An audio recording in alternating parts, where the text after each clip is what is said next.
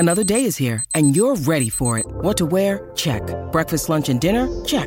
Planning for what's next and how to save for it? That's where Bank of America can help.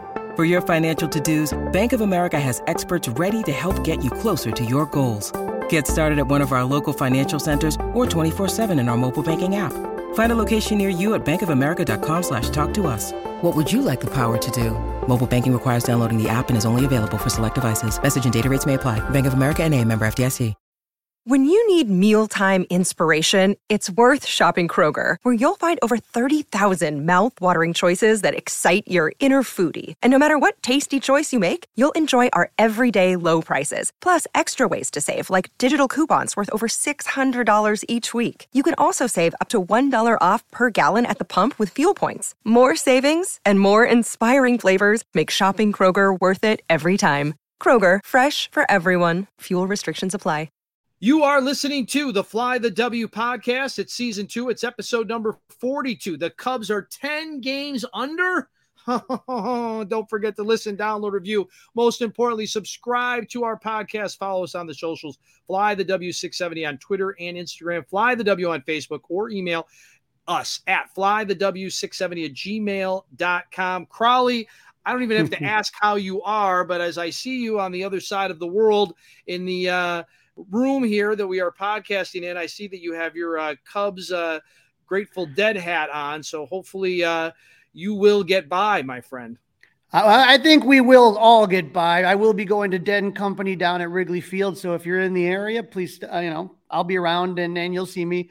But man, nothing worse than a West Coast swing that's this bad. Like, not only do you have to sit there and you're stuck watching bad baseball, but then you get no sleep. So this is doing it all night long, right? Just absolutely maddening. No day games. Do they not believe in day baseball on the West Coast? I don't know. They're heathens. They don't understand what God intended with baseball, day baseball. But no, apparently they don't. No. All right, Crowley, let's go through this, because this is what we do. Let's talk about what happened with the Cubs and the Angels. I don't think either one of us predicted that the Cubs would get swept, but you did say that you were not liking how the pitching matchups lined up. But I don't think this was really the pitching. I think this is all about the hitting. Yeah, I thought the Cubs would take one game out of the 3, but they didn't end up taking any of them. And yeah, this was really more of an offense problem. And so, the Cubs lost game 1. Hayden Wesneski on the mound versus Tyler Anderson. They lose 7-4. This was a tale of 2 games, the first half of the game and the second half of the game. I thought in the first half, the Cubs looked good. Hayden Wesneski made his first start since being optioned to AAA. I thought he did a great job mixing his pitches, using the fastball, sweeper, and sinker to keep the Angels off balance. Through the first 4 innings, he just gave up a walk to Mike Trout and a home run to Ohtani in the 4th. I mean, that, you're going to give up home runs to Ohtani. I don't get mad about that stuff. The Ohtani home run was on a cutter, and it wasn't even that bad of a pitch. He hit it, right over the glove of Seiya Suzuki. Originally, it wasn't even called a home run, but overturned on replay. He struck out 3 in the first 4 innings, and offensively, the Cubs jumped all over Tyler Anderson in the second inning. Seiya singled, and Yan doubled to start off the second, and then with 1 out, Mike Tauchman hit a single to make it 2-0. Patrick Wisdom walk, and Matt Mervis in the middle of an 0-for-17 slump doubles to make it 4-0. And you're feeling good, right, Dustin?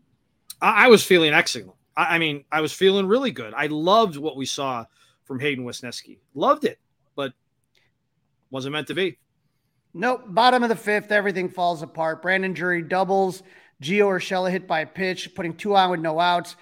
Hayden got Mickey Mornick to line out, but then Luis Rengifo, who was a pain all week, hit a ball that went off the glove of Matt Mervis. That should have been an out. That loaded the bases with 1 out. And then Wesneski throws a wild pitch to Taylor Ward. Looks like Gomes could have gotten Drury at home. Ball kind of ricocheted off the back right back to Gomes, but he fumbled it. And so that run made it 4-2. He struck out Ward, and the Cubs still had the lead with 2 outs.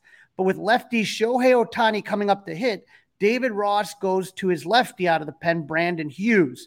What does Hughes do? He walks him to load the bases. So the one guy that Hughes is tasked with really getting out. This is the guy you got to get out. You still got the lead. Doesn't do it. And he walks him to load the bases for Mike Trout. Not really a recipe for success there. Trout singles, that ties the game. And then Brandon Hughes walks Rendon, gives up a single to Matt Thaiss. That puts the Angels up 6-4, and Hughes' day was done. He didn't get one out. He gave up 2 hits, 2 walks, no strikeouts, 4 runs. 2 unearned runs would be charged to Wisniewski because of the error on Mervis, and 2 earned runs were charged to Hughes. Other than the 4 runs the Cubs scored in the second, the offense sputtered. They left runners on base. They're not able to score any more runs. They went 2 for 8 with runners in scoring position. They left 9 men on base. The biggest missed opportunity came in the 7th inning. The Cubs down 6-4, load the bases with 1 out. But Yan Gomes hits into a double play to end the inning, and that's how the game will end, with the Cubs down 6-4. Wisniewski looked good. The bullpen blows it, and the offense can't add on more runs. But you can't have 1 inning, right? You can't just score in 1 inning. It's just absolutely maddening. Hughes walks are absolutely maddening. And that's the part where you can't blame David Ross for that, right? You can't. That's not David Ross's fault. I'm not. That's when it's the player's fault. The other thing is, I don't know if you heard Carter Hawkins on with the afternoon show on 670 The Score this week, but talking about the ingredients and the chefs and these analogies, and I'm trying to be like, well, who's he talking about? Like, who's the chef? Is Carter Hawkins the chef? Is David Ross the chef? Because the ingredients are rotten, right? The ingredients are the players. And right now, the ingredients are rotten. Well, so it's a good question that you ask, and I'm not really sure who the chef is. I just know, based on everything I've seen, I liked how this team looked on paper coming into the season, and for whatever reason, it's not clicking. And this comes to the trouble. And when you talk about who's making the decisions, because we don't know who's the one that sets the lineup. Is that David Ross? Is that Carter Hawkins with Jed? Is that some combination? So that's what makes this era of baseball so difficult, is that it used to be the front office got the players, the manager put them where he thought they belonged and played them how he thought they should be played, and everybody kind of knew what was what. I don't know. I can't answer those questions now because of just kind of how that all melds together, if you get what I'm saying. You're right. And I hate saying I don't know, but you're right, Crowley. We don't exactly know. The only thing we know for sure, David Ross has gone on record as saying that he has the final say. He has said that. He has said that he has the final say when we're talking about the lineup construction. So that he has to fall on the sword a little bit then. But we've also had Jed Hoyer go out of his way and say that he really has not given David Ross an ideal bullpen. He has admitted that. He is on record. He is on record as saying that. What was one of the biggest concerns we had about the Cubs that has totally played out when you and I were as excited as we could be? But what was the one thing we were worried about? No pop. Absolutely no pop. And Seiya Suzuki's not. Do you think Seiya Suzuki's going to hit 20 home runs this year? Nope. And the only who's going to if one guy is to hit 20 or more home runs, who's it going to be? I would say Patrick Wisdom still, but that's if. And how many strikeouts is it going to take? It's like the old Tootsie Roll. How many licks does it take to get how many strikeouts is it going to take in order for Patrick Wisdom to get to 20 home runs? How about your number 3 hitter, Patrick, or Ian Happ is your number 3 hitter, and he hasn't had a home run in over a month. Right. That's a problem. Who are you going to bat third? Who would you rather see bat third? I don't, and that's the trouble. They don't have a guy, right? They don't have a guy, and I know we'll get into it in a later segment in the podcast. But I've got some thoughts on at least what to do in the short term. It's a little tiny Band-Aid. It's a little tiny Band-Aid, but I have an idea. All right. Well, let's get into game number 2, Crowley. Game number 2. Jameson Taillon versus Jaime Barria. The Cubs lose 6-2.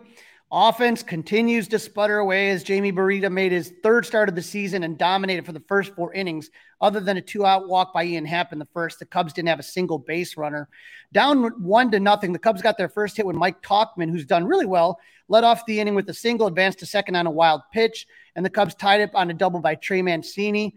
Miguel Amaya drove him in with a single, and the Cubs led 2-1. But and if you've watched all three of these games, they could not hold a lead to save their lives. Angel tied it up back at the bottom of the inning. And then the Cubs drew back-to-back walks in the sixth with 1 out. Suzuki grounded out, but Mike Tauchman walked to load the base with 2 out. Trey Mancini grounds out to end the threat. The Cubs did not have another base runner the rest of the game. Get this, Dustin. The Cubs are 8 for 49 with the bases loaded, 4th worst in MLB. The offense finished with 2 runs on 3 hits, drew 4 walks, went 2 for 4 with runners in scoring position, and left 4 men on base. All 3 hits happened in the 5th inning. None of their first 4 hitters, Horner, Swanson, Happ, or Suzuki, got a single hit. With threats to our nation waiting around every corner, adaptability is more important than ever. When conditions change without notice, quick strategic thinking is crucial. And with obstacles consistently impending, determination is essential in overcoming them. It's this willingness, decisiveness, and resilience that sets Marines apart. With our fighting spirit, we don't just fight battles, we win them. Marines are the constant our nation counts on to fight the unknown. And through adaptable problem solving, we do just that. Learn more at Marines.com. I mean, we just cue the Theo. The offense is broke. The offense is broke. The offense is broke. Now, we talked about this being a big start, and I thought Jameson Taillon did well. He kept the Cubs in it, and in the top of the 4th, Mike Trout robbed Ian Happ of a home run in center, reached over the wall, above the wall, actually. And then in the bottom of the inning, Trout leads off with a homer to put the Angels up 1-0. So that's a 2-run swing right there. And we talked on the last episode, we said that Trout was in a slump. He was on the cold list, but nothing ends slumps like Cubs pitching. Cubs came back in the 5th to take a 2-1 lead, but in the bottom of the inning, Luis Rengifo led the inning off with a solo home run to tie it up. Now comes the portion of the show where we question David Ross. David Ross decides to keep Jameson Taillon into the game in the 6th inning after he'd thrown 92 pitches. He gets Anthony Rendon to ground out, but then walks Matt Hayes and gives up a single to Brandon Drury. That would be it for Taillon, who finished with 104 pitches. What were you thinking there, Dustin? Were you shocked that he came out in the 6th with that number of pitches? I was a little bit. You? Yeah, we've looked at his game logs, and he, just had he struggled this season. He hasn't pitched a lot deep into games, and previous to that is the most pitches he threw was 85. So, I mean, if you're having him go that inning, he's going to probably at least get to 100 pitches. So that's a mess. And then what I dislike afterwards is that he gets Mark Leiter. And I know that Mark Leiter is one of the best arms that they have out of there. That's a separate problem. But Mark Leiter throws a lot of, he throws, the splitter and the sinker. He throws a lot of stuff in the dirt. And I don't think that's really great when you have runners on base. I think that's really good when you have a clean inning.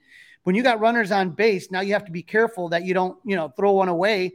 And he left a couple pitches up, and that's going to be it. He comes in, he gets the first batter he faced out, but with 2 outs, he gave up a single to Luis Renfrigo, giving the Angels a 3-2 lead. He walked Zach Neto to load the bases, and then Mickey Moniak doubled to clear the bases to put the Angels up 6-2. So this is the tail of the tape right here. The Cubs load the bases in the top of the 6th with 2 outs. They get 0 runs. Angels in the bottom of that same inning load the bases with 2 outs. They get 3 runs. That's it. So Taillon finishes the game, 5.1 innings, 4 runs, 2 which came when Leiter inherited the runners, 4 walks, 5 Ks. He gave up 2 solo home runs. Leiter went up 2/3 of an inning. He gave up 2 hits, 2 runs, 1 walk, and 2 K. But Rucker mopped it up. So I didn't like the fact that he started Taillon in the 6th, and I don't like with 2 runners on to have Leiter come in. I don't think it's the greatest thing. Right, and that's not been his role, right? That has not been Leiter's role in that situation, and it's a great point by you. It runners on scoring. It shouldn't be that way, Crowley. I don't want to be a hypocrite, right? I mean, here's the ball. You're a relief pitcher. Here's the ball. Get people out. But obviously, there's something to this. Obviously, these guys are soft in the brain or something. That, oh my goodness gracious, there's runners on base. What do I do? I'm confused. I don't know what. Come on, take the ball, get people out. That's what you're paid to do. I don't care if it's the 6th, the 7th, the 8th, or the 9th. I don't want to hear about clean innings, but there is something to it. So I just disagree with it. Right. For me, when you talk about the previous game and you talk about Brandon Hughes, that's a lefty. His role is to get lefties out. It doesn't matter what lefty it is, that's his job. Some of these guys have, it's less now than it used to be when they made you face three batters. But when you are Brandon Hughes, your job is to get lefties out. And if you don't do that, then there's no purpose of having you on the roster. With Leiter, like I said, you have to sit there, and a lot of his stuff, you take a look at whether it's Tucker Barnhart or you're looking at Yan Gomes, they have to block a lot of balls. That's the thing about Leiter, is his ball just sinks right at the last second. And so that's where, like I said, that's why I prefer a clean inning, because, okay, if you got nobody on and the ball skips away, it doesn't hurt you. But you got a runners at first and second, and a ball skips away, those runners advance. That's my concern. No, and I completely agree with what you're saying. All right, so now the Cubs are down 0-2, and we had game number 3 late last night. The wrap-up game. Drew Smyly was pitching for our Cubs. Yep, versus Reed Detmers. Who? Exactly. But the Cubs lose anyway, 3-1. They just needed one to avoid getting swept, but it didn't happen. Smyly did what he always does. He kept the Cubs in it. They had a chance to win. He went 6 innings, gave up 7 hits, 3 runs, only 2 of them earned, 3 walks and 4 Ks. So if your starter gives you, that many innings, 6 innings, and he gives up only 2 earned runs, that you're right in it, man. And the Cubs jumped out to a 1-0 lead in the top of the second. But like I said, they couldn't hold the lead. The very first batter after the inning, Smyly gave up a monster home run to Joe Adell that still hasn't landed yet to tie the game. 451 feet. Luis Renfigo and Chad Wallach singled to put runners at the corners, and Tyler Ward hit a sac fly, and the Angels are up 2-1. Another run would score in the bottom of the 6th with 2 outs. Zach Nato would single, and Tyler Ward walk. They attempt a double steal, and Yan Gomes throws it away, allowing Nato to score, and the Cubs were down 3-1. The bullpen didn't give up any runs to keep it close, but it didn't matter because there's no offense, Dustin. There is no offense. Like you said, broken. They get on the board early. Miguel Amaya with the 2-out single. He advances on a wild pitch and scores on a Trey Mancini double, but that was it for the Cubs offense. They had a chance in the 6th. Happ and Suzuki hit 1-out singles to put runners at first and second, but then Gomes lines out, Amaya grounds out to end the threat. They finished with 5 hits, 7 total bases. They left 5 on base, 1 for 7 with runners in scoring position. This team, Dustin, right now is in quicksand. The more they struggle, the worse they look. They absolutely, whether it's the bullpen, especially the bullpen and the hitters. I think that the pitching hasn't been horrible, but the hitters are just absolutely are choking. They can't do anything clutch. The bullpen cannot close it down. They can't do anything. It's just an absolute mess right now. And the reason, when we called this episode 10 games under, that's a blinking red light. When you are 10 games under, that is very hard to dig yourself out of. And Crowley, the Cubs have scored in only 3 of their last 42 innings. Right. I mean, 3 times in 42 and they're still 9-inning games. 42 innings. They've lost 26 of the last 38 games. Yeah, you look at it and you want to talk about a blinking red light. 26 out of 38. Right. Let's talk about that, because the Cubs have played 61 games, 62 last night. Wasn't able to get the stats updated. But if you look at the first 31 games, the Cubs were 15-16 compared to the last 30, where they're 11-19. I'm going to put some numbers up here for the people that are watching on 670 The Score. You can subscribe to our YouTube channel. But if you take a look in the first 31 games, the Cubs averaged 270. They slugged 436. They averaged 5 runs a game. They walked 108 times. They struck out 257. In the last 30 games, they have a 221 average. Their on base is 312. They slugged 358. They're only averaging 3.6 runs a game. They're drawing more walks, but they are striking out more as well. Look at that number. Look at that. 312 compared to 257. Yeah. Mm-hmm. And then when you take a look at the pitching, the ERA is over a full run higher. Okay. They're pitching 10 innings less. They gave up 108 runs in the first 31 games, up compared to 142 now. They're walking more. They're striking out less batters. It is a disaster right now. And then the numbers, the more you dig into them, the worse it looks. They're just stranding runners everywhere. In the first half, the Cubs were hitting 278 with 28 walks and 106 RBIs with runners in scoring positions. Okay. And then when you kind of take a look later now, it's down to 230 with 31 walks and 71 RBIs. Everything is just trending worse. Relievers, their ERA is over a full run higher compared to the first 31 games.